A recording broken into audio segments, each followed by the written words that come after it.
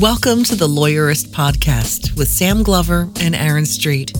Each week, Lawyerist brings you advice and interviews to help you build a more successful law practice in today's challenging and constantly changing legal market. And now, here are Sam and Aaron.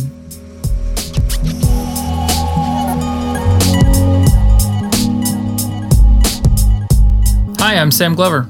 And I'm Aaron Street, and this is episode 22 of the Lawyerist Podcast, a weekly podcast about lawyering and law practice. You can subscribe to the show in iTunes or using your favorite podcast app, or you can listen to it at lawyerist.com/podcast. If you enjoy our show, we would really appreciate it if you take 30 seconds to give us a rating in iTunes. Today we have a new sponsor for the show. Yay! Postali. If you need someone to help you set goals, define your target audience, and execute your marketing plan, Postali can help. More on that later, or visit postali.com/lawyerist right now to learn more. I better spell that out. Postali is Postali. Also sponsoring today's podcast is William Howard Taft University, which offers an MBA program with a concentration in professional practice management. To learn more, go to taft.edu/mba.htm. More about the program after our interview. Sam, I'm really excited that we have another new advertiser for our show. I know. It means we might be able to keep doing this. Hey, I like it. So the other day I saw a post on Lee Rosen's blog called Divorce Discourse, which is really a practice management blog, not a divorce blog, but whatever. Yeah. So he had this post that he meant to be really sensational, and anytime anyone does that, I think it's going to be really stupid. So the post is called Why You Should Block Your Firm Website on Your Computer. And the gist of it is that he was advising another attorney on their law firm website and saw that their website was terrible on mobile. And so he said, if you block your website, you'll be forced to look at it on your smartphone, and you'll realize that your website is not doing a good job of conveying your image to the increasing number of people visiting it on their tablets and iPhones. Well, that's a little blocking it on your web firm. Right, you don't actually need to silly. block it on your computer. Right. But the point is a good one. Yeah, to be like mobile forward is a really smart idea. Right. So when you said you were going to talk about this, I started pulling up the other websites that I administer out of curiosity to see what the mobile numbers are. And Lawyerist, which is mostly visited by lawyers who are not the most tech forward bunch, is 40% mobile. Or tablets, counting tablets as mobile. 40% of the people that go there. And my consumer law blog, which still exists, although I don't post to it very much anymore, is over half mobile. And I think that's probably a better picture for what your client base might look like, because that's a consumer client base. Most of I think about half of your visitors you can expect are looking at it on a phone and maybe a tablet. Yeah, and so a piece of advice that says make sure it works and looks really good on mobile totally makes sense to me. Yeah. If you're only designing for mobile, you're probably missing the point too, though. Yeah, although, fair point. If you think of a common scenario, it's two people are having lunch and legal problems come up, and one of them says, hey, who you should talk to is Lee Rosen, great divorce lawyer. You should totally talk to him about it. And what do we do right now? We pull out our phone and we Google Lee Rosen right there from our phone. So I think it's reasonable to assume that some of the most motivated or the best potential clients are actually personal referrals who are seeing your website for the first time on mobile. I think your website is your first chance to make a good impression. And if you're making a shitty impression because your website looks like crap on a phone, then it's just as bad as having a dilapidated office. Yep. And as we mentioned on a podcast a couple months ago, Google now cares a lot about this too and is de-ranking people who don't have mobile-friendly websites. So there are lots of reasons to care. Yeah, and you can check your website's mobile friendliness non-intuitively by going to the Google PageSpeed Insights. So if you just Google PageSpeed Insights or PageSpeed, you'll get there and you can check your website. You can enter the URL And it'll tell you if your website's fast enough, but on the mobile tab, it'll also tell you how mobile friendly your website is. And that's a really good way to see what Google thinks of what your website looks like, which is probably what your clients think of it as well. So to reiterate, his post title was a little overly sensational, but the idea of designing for the mobile future totally makes sense. If you're interested in reading that article, I'll post a link to it in today's show notes, and you can find out more. Fantastic. And today I'm talking, and I'm really excited to talk to Allison Shields about one of my favorite topics, which is productivity, and specifically her most recent book, which is about how to do more in less time.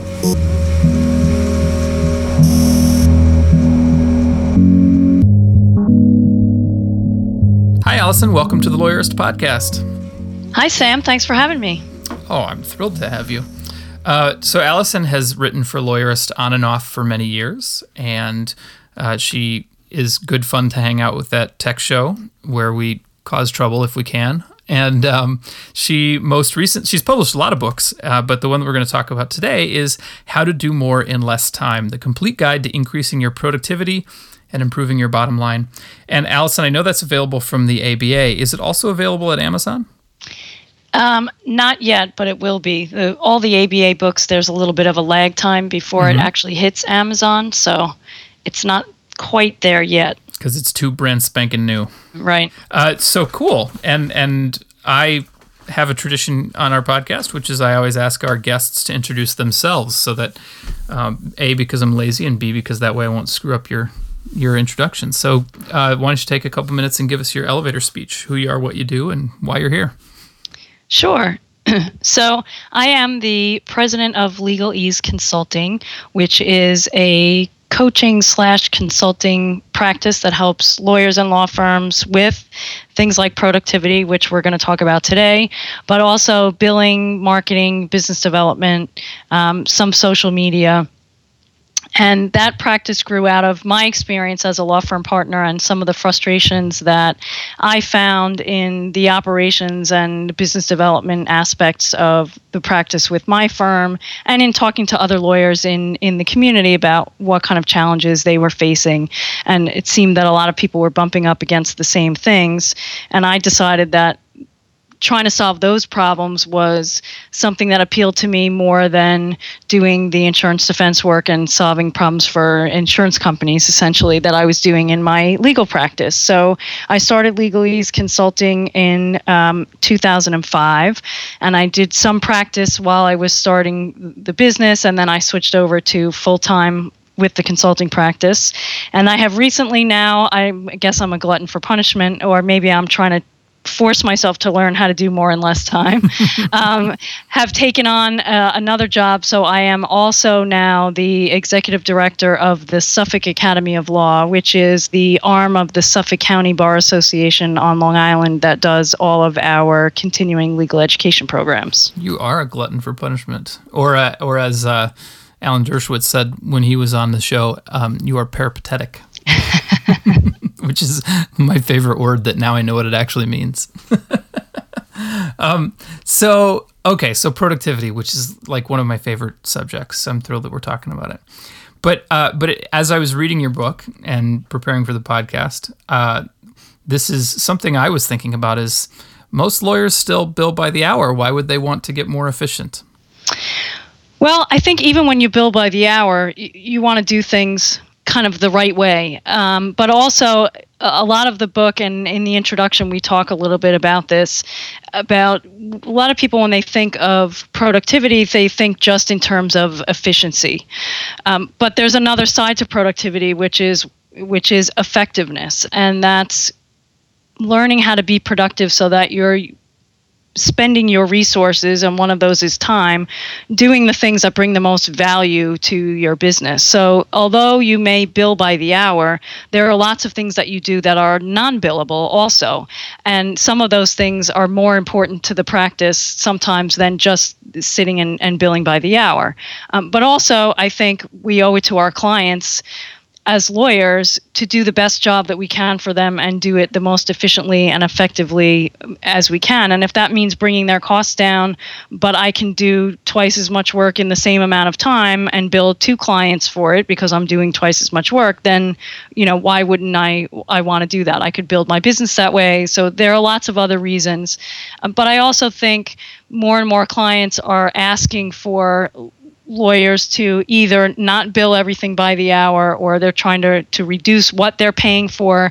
And so I think that productivity and efficiency comes into play there, even if you are billing by the hour. I think you really nailed it, actually, with it's the productivity is about getting the administrative stuff out of the way as much as anything. I mean, as solos and at small firm lawyers, you're spending a third to a half of your time on stuff that you can't actually bill for, whether you're billing by the hour or flat fees. And just getting that stuff done so you can get back to doing work is pretty valuable, I think.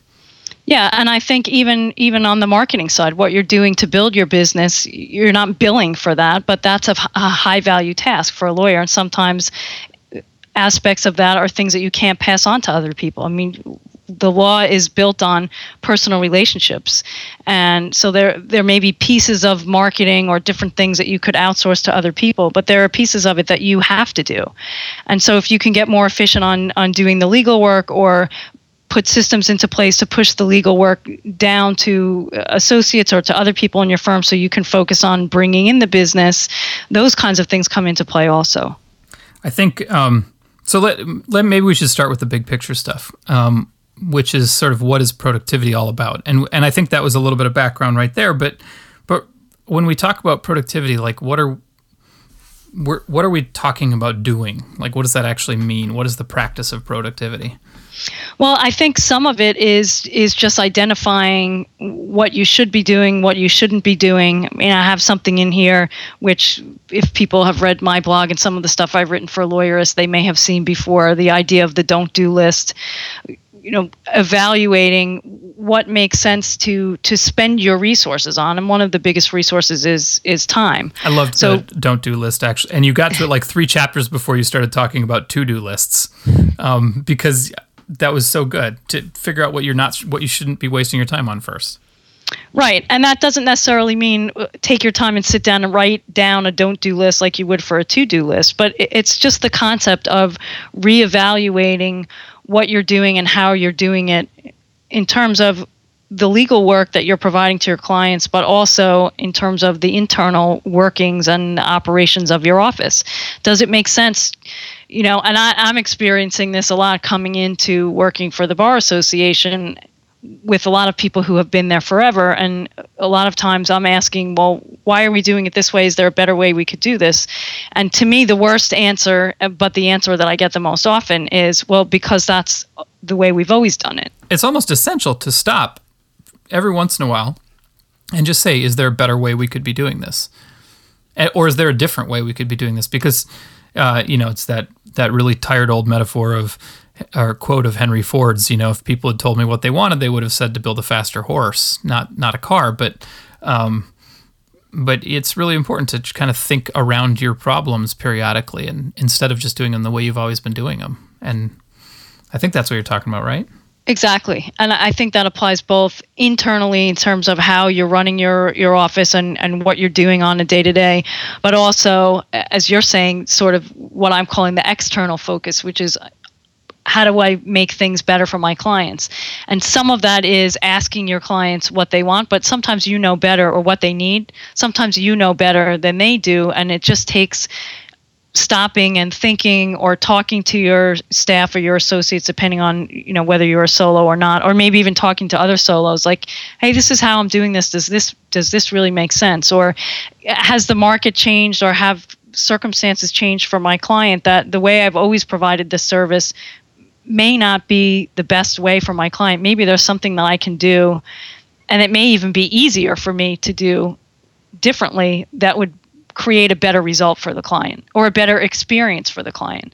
Because it's not all about the result. A lot of this is not about changing, whether the client's getting a bigger award or they're getting a better deal or whatever the legal issue might be. But a lot of it is about the client's experience with your office. And it might be about getting to the same result faster, which is one of the things I surprised myself by being able to do when I changed my perspective to billing flat fees instead of by the hour. All of a sudden, I was like, whoa, I don't need to spend all that much time. I can get this thing resolved quickly. And not to the disadvantage of the client, oftentimes to the great advantage of the client. Oh yeah, it was cheaper for them. I made more relative to the time I spent on the case. They got the thing resolved faster and better, and it was actually it was Pareto superior, right? Everybody won. Right. except the other side. But that's okay. You never want them to win. Absolutely. One thing, I think there's maybe a pitfall is the right word for it, that I feel like we always run into when we start talking about productivity, which is people start doing math in their heads, which is like, okay, if I can spend an hour less over here, then I can bill an extra hour a day. And I'm not sure that it works that way. Yeah. I mean, we kind of couch it that way a little bit in the book. If you save X amount of time and it's that, you would normally bill that at this much an hour, assuming a lot of lawyers are still billing hourly, think about how much money. But it's not really a one-to-one. And I think it's a mistake to think about it that literally. Mm-hmm. Honestly, sometimes the objective is to free up the time so you can do nothing else. Well, I think that might actually be that doesn't do the math quite as well, but it makes a lot of sense to me. And just a couple weeks ago on the podcast, Aaron and I were talking about a study that came out that said after 55 hours in a week, you're wasting your time. You'll essentially accomplish 0 additional valuable stuff between 55 and 70 or more hours a week.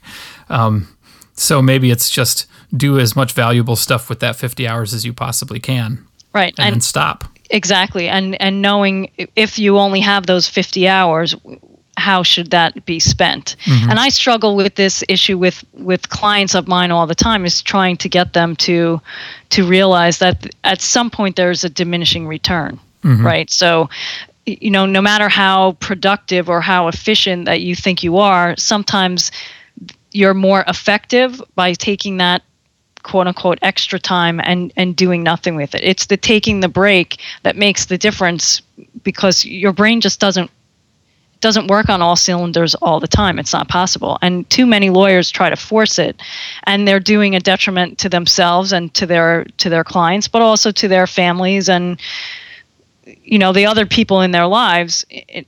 Aside from themselves, we always think the more we can do and the more we can bill, the better off we are and the better it is for the client. But you're not really working the same way at hour, as you say, 56 through 70 or 80 as you are, hour 1 through 50. Mm-hmm.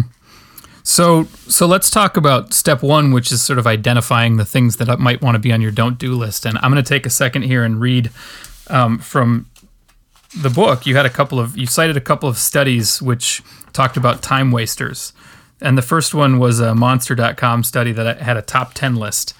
And the top 10 is instant messaging, over-reliance on email, meandering meetings, short gaps between meetings, reacting to interruptions, ineffective multitasking, disorganized workplaces, personal communications, web surfing, and cigarettes and coffee breaks.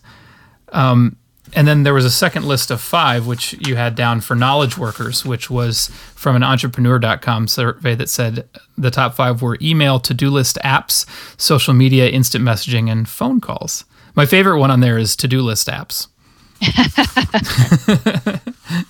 It's like you're working on your to-do lists instead of doing things. Right. I guess. Yeah, well, sometimes it's thinking about doing things or talking about doing things, which is oftentimes meetings, right, as opposed to actually doing things. I just finished reading a report of a bar association where a committee spent 2.5 years, and the recommendation was that it form another committee. Which is, total waste of time, it felt like. Okay, so that sounds like a good starting point for the don't do list then, right?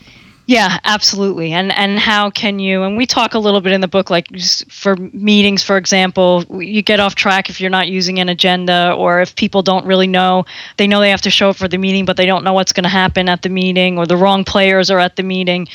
So that's just one example. So you may may need to still have meetings, but the question is, how do we have them so that they work more effectively and we don't have 20 people in the room when we really only need 5 people in the room?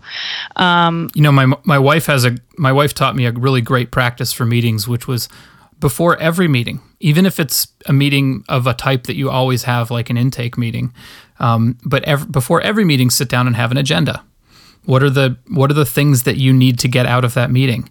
And you just cut your meetings in half, if not more. And she's great about it. She sits down and a client comes in, and she's a lawyer too, and a client comes in and starts wanting to say things, and she says, "Stop. I have an agenda today, and we're going to go through my agenda first.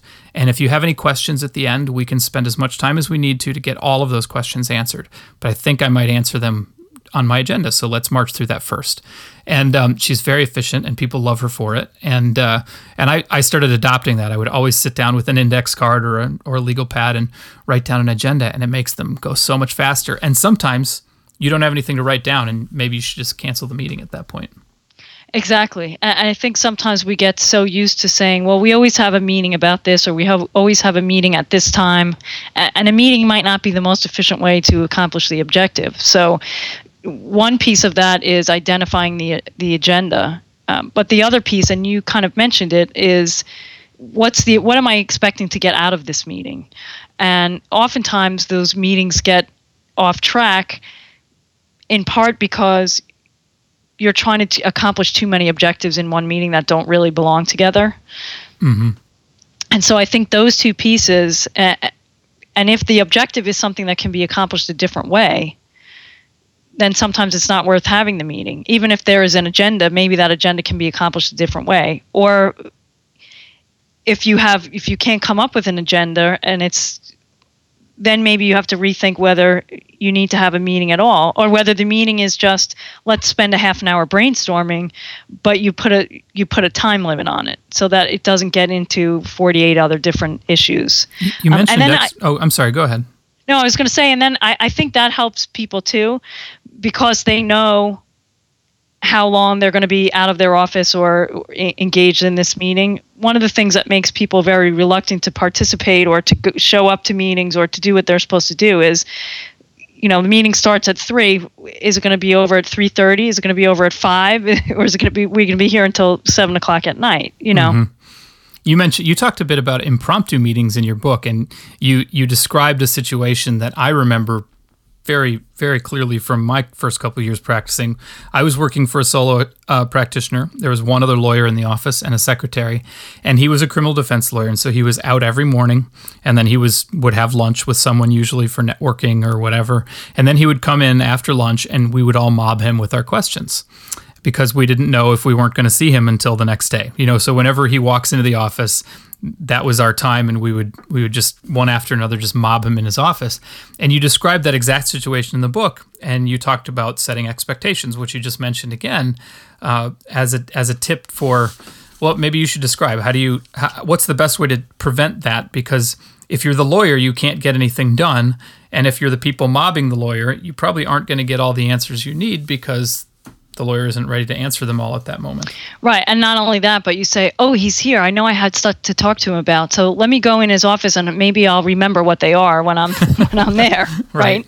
And sometimes, I know I had this question, so I'll go in and ask that, but I think I had something else, and you kind of stall, and it just ends up being a lot of wasted time. So, with something like that, the situation that you're describing, where you have a lawyer who's maybe in court every morning and then it sounded like he had somewhat of a routine. You certainly knew in the morning he wasn't going to be available because he was going to be in court. It was not enough of a routine though for it to actually be one. Right, but from his perspective, he would know. Well, okay, I know that I can't schedule anything in the morning because I'm going to be in court, and then I usually do lunch. But I know that I need to meet with my staff. So how am I going to accomplish that? Or I know that I'm going to have people who have questions. So there's a couple of different ways that you can deal with it that we talk about in the book. One of them is with people that you know that you need to have regular, whether you call them meetings or not, but rather regular communication with. So maybe that's your assistant or the associate who works for you, whatever it might be. That then you set a regular meeting time that's weekly or whatever time period it needs to be, but that's so that you know and that the staff knows.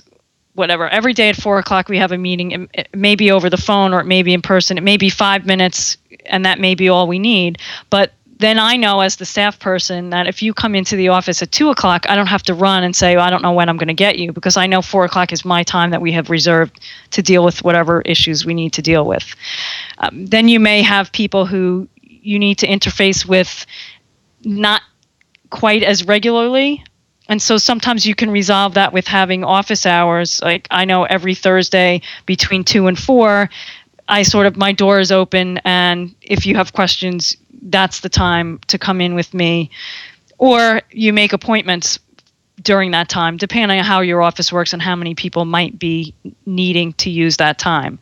But giving people a clear when that they can talk to you eliminates that, oh, he's here, I'm going to run in. Meanwhile, you came into the office as the lawyer thinking, I have these 5 things that I need to get done today. None of them get done because everybody's mobbing you in your office. Right. So meetings I love the idea of setting times for things and just establishing a routine with that. What about other things that should be on the don't do list? And I think there's a broad category of stuff lawyers don't need to do. Like one of the examples in your book was a lawyer felt like she had to be the one that opened all of the mail, and it sucked a huge chunk of time out of her day every day that she probably didn't need to be spending. And so eventually she realized she could offload that on an assistant or a secretary. And it seems to me like there's a whole bunch of things that lawyers don't need to be doing and could go on our don't do list.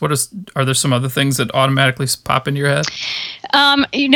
Some email, I think, automatically people think that it needs to go to the lawyer as opposed to a staff person, or, I think the mail and paperwork is a big piece of that. I mean, the lawyer doesn't necessarily need to see anything. If you have good people in your office who can screen things or go through and understand what really requires a lawyer's time and experience and what doesn't. I mean, even certain phone calls with clients about certain things. And again, it depends on the size of your offices and the other resources that you have available. But, sometimes questions about billing, the lawyer always says, oh, well, if it's a billing question, it has to come to me. But it might be as simple as it looks like there's a typo in this, or, you might have somebody in your office who actually has more answers than the lawyer. Sometimes calendar questions, things like that. What time is my appointment? When can I come into the office, or I need to change my appointment? A lot of that could be done by staff people, as long as then the lawyer's informed of the change.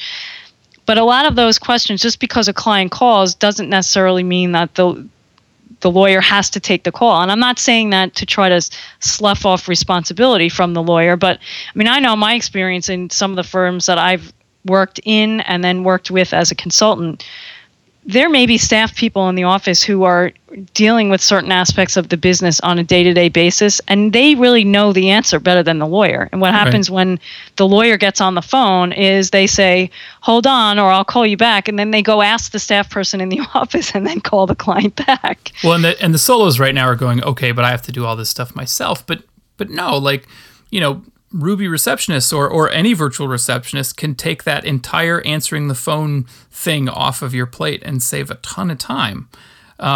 You talked about having, in addition to a do list, you had a go-to list, which is people who can do things, discrete tasks for you, which I think is a fantastic idea, especially if you keep it handy. So you can be like, okay, here's a thing that I can send out to somebody.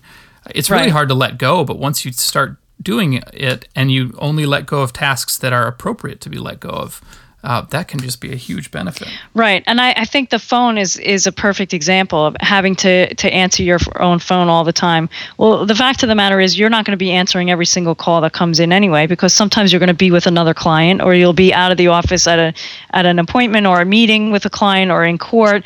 And so then what happens if you're not using Ruby Receptionist or whatever? So then the client is getting voicemail when all they can do is leave a message and then guess at when you might be able to get back to them. If you're using a service like Ruby or one of the other services out there that does the same thing, you can give those people instructions. I'm going to be in court between 9 a.m. and 11:30. If anybody calls, tell them I can call them between 11:30 and 2, or, Or if you have a staff person in your office who's answering the phone and knows your calendar, and they can say, he's returning all phone calls today, between 4 and 5, or whatever it might be. And that goes back to almost the same thing as the staff, where you give somebody a time when they know that you'll get back to them. And if you follow through on that, it makes them that much more comfortable than is what happens. You've probably seen it, Sam. The client leaves a message and then they call you 6 more times because they don't really know whether you got the message, whether you're really calling them back or not. Maybe you don't think it's important enough.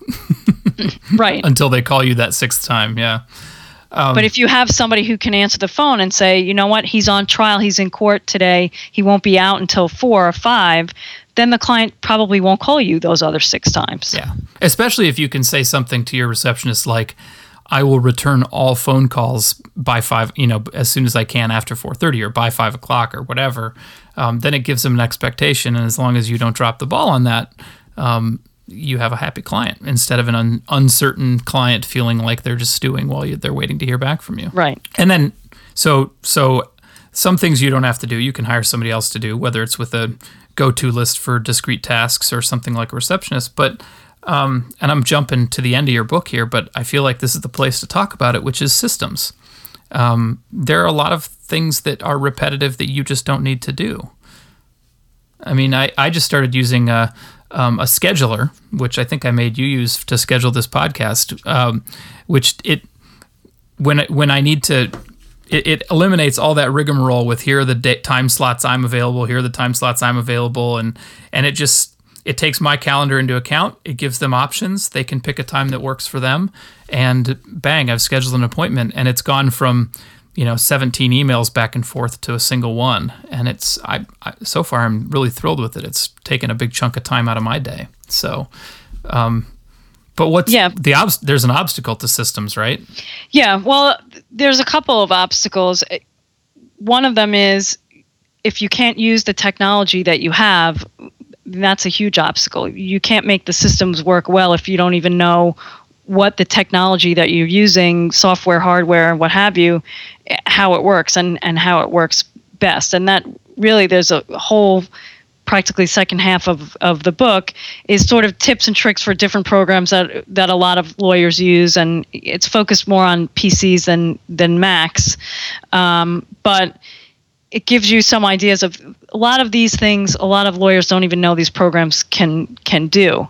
But let's be clear, lawyers have a professional obligation to stay on top of these things. Absolutely. But most just don't.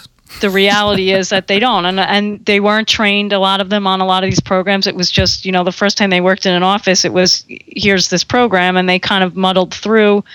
But I think the other piece of it is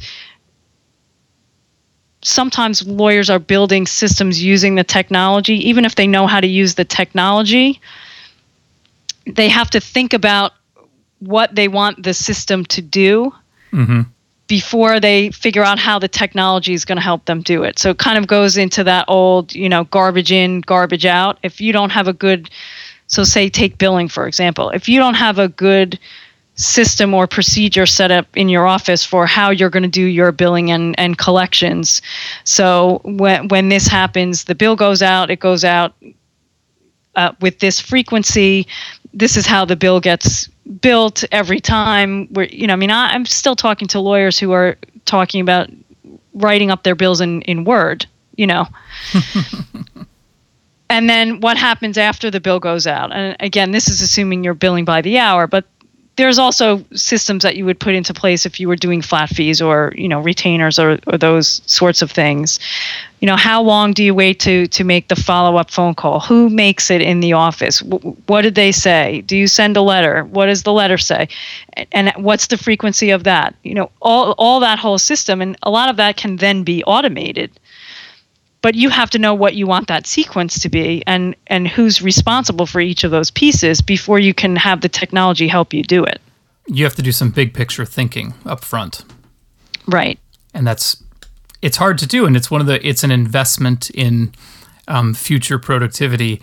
And so many lawyers are just sitting around knocking down, putting out fires, that it's hard to find the time to actually invest that time in the future of your firm and in that automation and stuff. That's all forward-looking stuff that isn't urgent, and we all have so many urgent things to do that we get stuck on putting out those fires. How do you stop putting out fires? I mean, like, is it something that you can just do, or is it something you have to work on over time? I think it's something you have to work on over time, and I also think that you have to realize that it's like the myth of the paperless office. You're never going to have a completely paperless office with no pieces of paper ever in your office. You're never going to have a completely systemized practice where there's never an emergency and you're never putting out a fire. So you have to, part of what I talk about in the book in terms of productivity is this idea of the chaos factor and leaving a little bit of room. You know, you can't schedule everything every minute of every day. You've got productive to leave room. Chaos. Yeah, you've got to leave room for the unexpected is going to happen. It's Murphy's Law, and so you have to leave room for that. So part of creating these systems and trying not to be reactive all the time is recognizing that you're not going to be proactive 100% of the time either. And you have to give yourself the leeway and the sort of the permission to understand that, okay, this is a process. It's going to take time, and there's always going to be room for improvement. It's never going to be 100%. Maybe this is a good time, talking about inefficiencies and leaving some of that room. Maybe this is a good time to switch gears and touch on something that I think from the book I got the impression that this is a soapbox for either you or your co-author Dan Siegel, which is multitasking.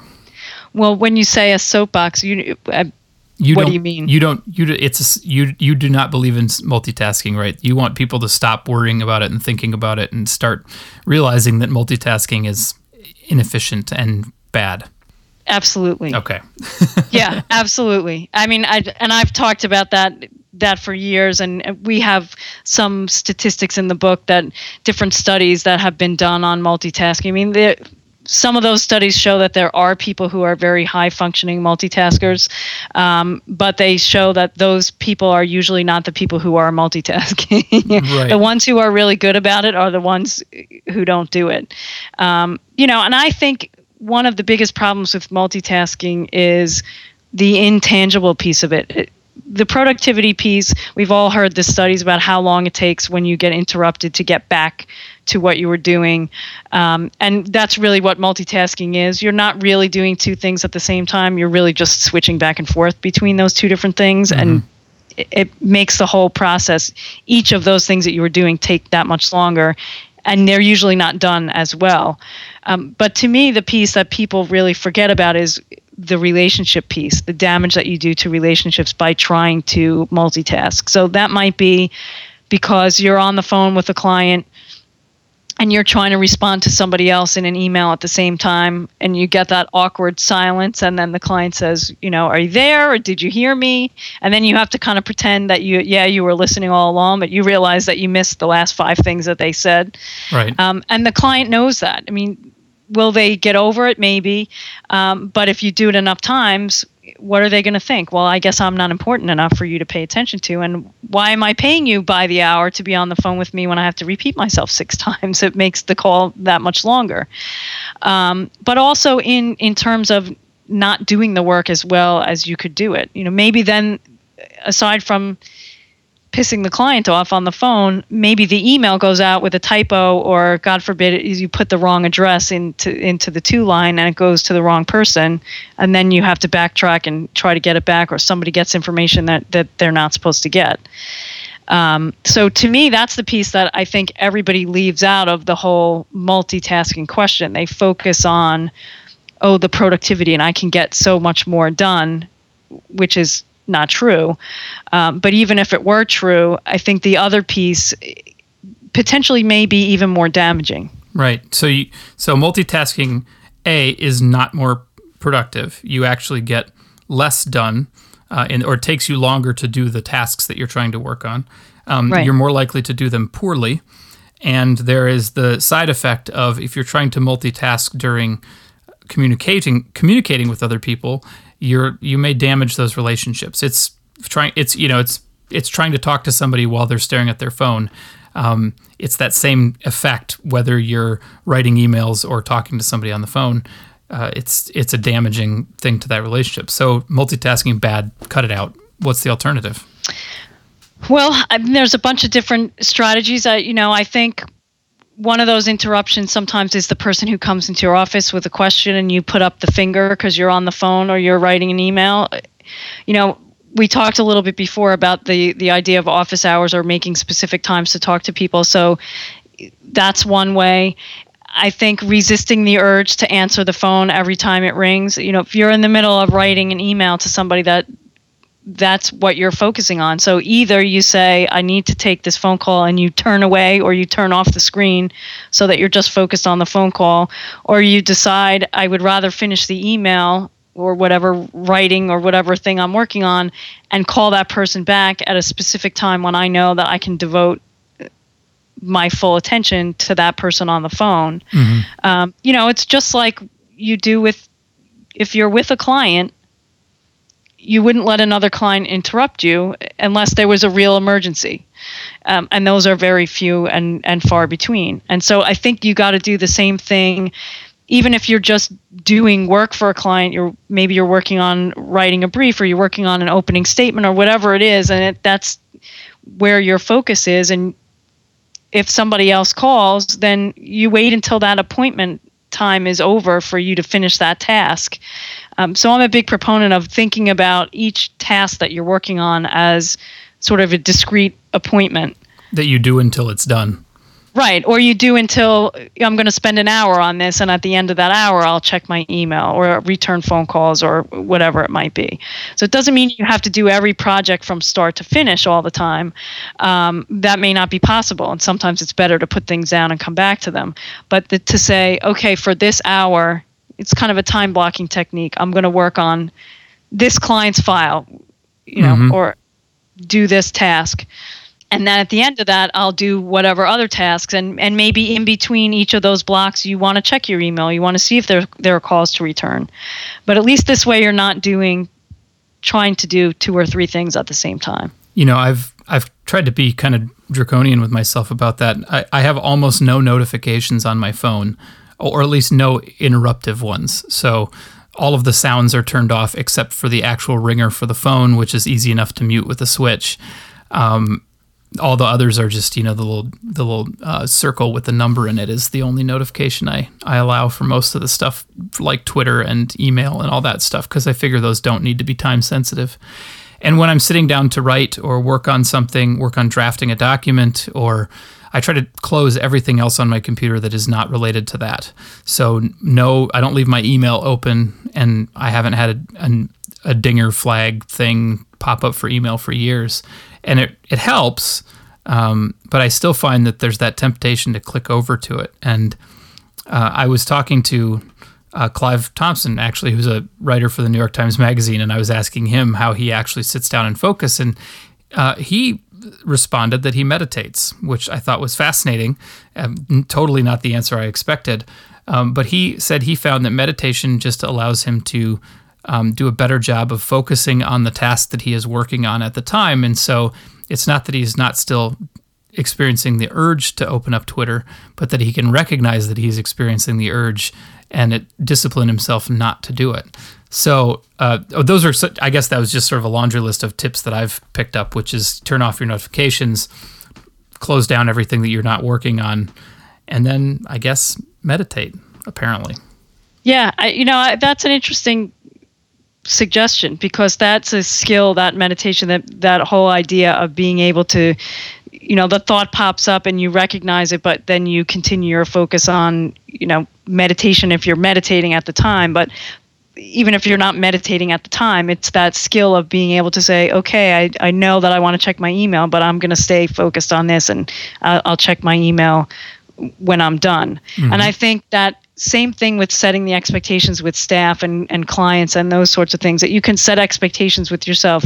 Like if I know that I'm checking my email at 4:00 and I start something at 3:00, it's probably easier for me to resist the urge, because I know there's probably not anything that's really going to explode within the next hour. And I know I've given myself the 4:00 deadline. I have to check my email just in case. So as long as I know that that's what I'm doing, it makes it easier during that hour to focus, because I know at 4 I'll check my email or check my messages or whatever it might be. So I think setting that expectation for yourself helps with that also. But the notifications thing I think is huge. I also think for some people where they have the multiple monitors now, as great as that is, that sometimes it makes sense to turn off one monitor.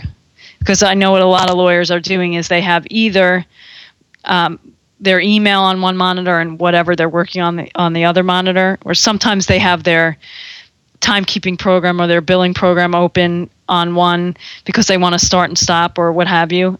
And that's fine. You start the timer and then you turn it off and focus on the project that you're working on that's on the other screen. Because having that screen where you see it out of the corner of your eye is a distraction also. As much as those two monitors are great for a lot of things, I think that's sort of a new distraction that people are not necessarily recognizing. That's a really good point. Multiple monitors is great when you need to spread out your paper effectively on the screens, but yeah, a lot of people just have that second screen open as a dashboard, which really just adds up to a distraction. So I've just realized, speaking of realizing things that you're thinking of, I've just realized that I started an exercise in futility here, which was to try to cover productivity with you in about 45 minutes. There is absolutely no chance that we're going to get through the entire subject of productivity and your book. And so I want to ask you a final question here. But before I do, my hope is that we could maybe do part 2 of this podcast some point in the future, if that's all right with you. Absolutely. Love to. There's no chance that this is going to be we're going to tackle it sufficiently in one. But so let me end with this. Your book kind of distills a few other productivity systems and ideas and lines of thinking. And because of that, I think it's a really good book for people to pick up. I've already gotten a lot out of it, and I think that our listeners would too. But let's say people want more or they want to learn more about it. What are some of the other books that you'd recommend people picked up and thought about? There's a whole bunch of them. I think it depends on, which aspect of productivity you're really interested in. I mean, one of the ones that I really love is David Allen's Getting Things Done. I think that's kind of a primer. And the idea that he talks about the big picture and small picture thinking, I think is great. There's also a book we were talking about multitasking called The Myth of Multitasking by, I think it's Dave Crenshaw is the author. And that really helped me in terms of this whole discussion of multitasking and understanding how that works and what to do when some of these techniques with respect to setting expectations and being able to create that clear when for people so that they're not so worried about, have to get you right now. I'm sure there are others that I'm just blanking on at the moment. One of the ones that I think of first when it comes to systems is a book called The E-Myth Revisited, which is not a book for lawyers. There is an E-Myth for Lawyers book, and it's not very good, so don't get it. No, the regular one is better.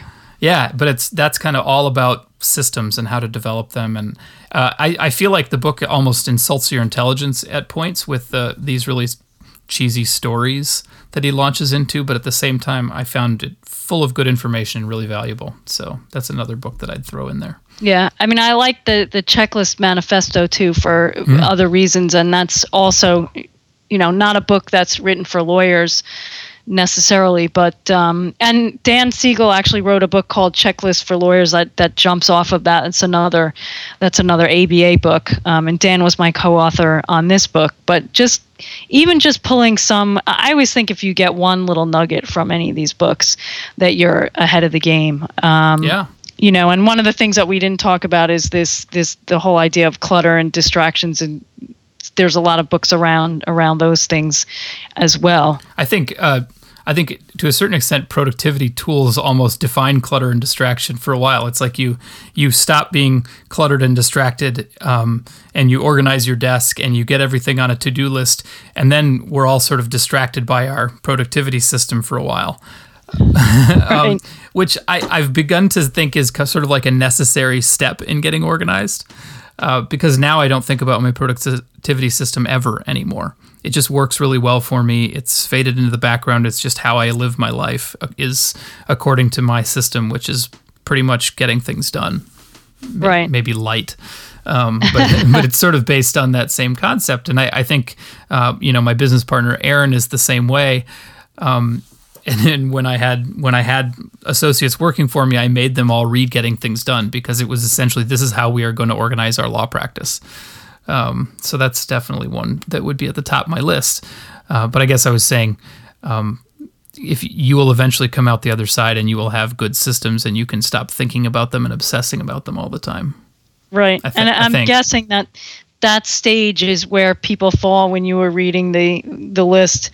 One of the time wasters was to-do list apps. Mm-hmm. I think that's where that falls into, because you say, okay, I got to get productive. And then you try to either use multiple apps, or you're so focused on the system that you end up, that becomes a time waster. But as you say, I think that's a stage that you kind of need to go through to figure out, because there's no one best way for everybody. Yeah, you have to try a lot of things, figure out what works, and then you try to use as few things as possible to get the thing done. And I'm always trying to cut things, but I think we're at sort of the minimum now. But yeah. Well, Allison, thank you so much for being with us today. And I look forward to continuing the discussion with you sometime in the future. Thanks, Sam. I'm looking forward to it.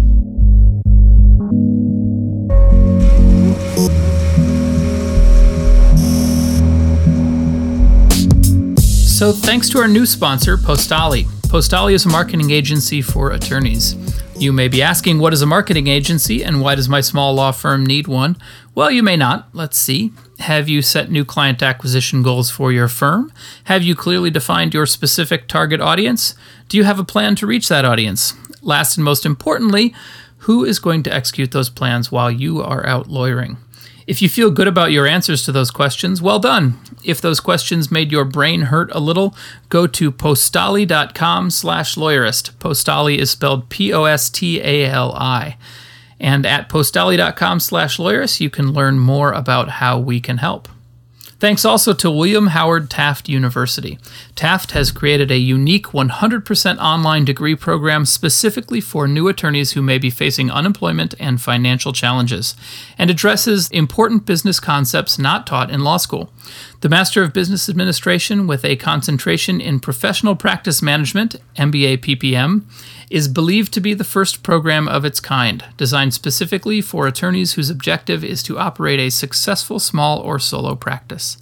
Highly credentialed business and attorney faculty guide students through traditional MBA curriculum combined with material and information directly relevant to the practice of law. The program culminates with the creation and presentation of a comprehensive business plan. All coursework can be performed from the comfort of home, office, or anywhere with an internet connection.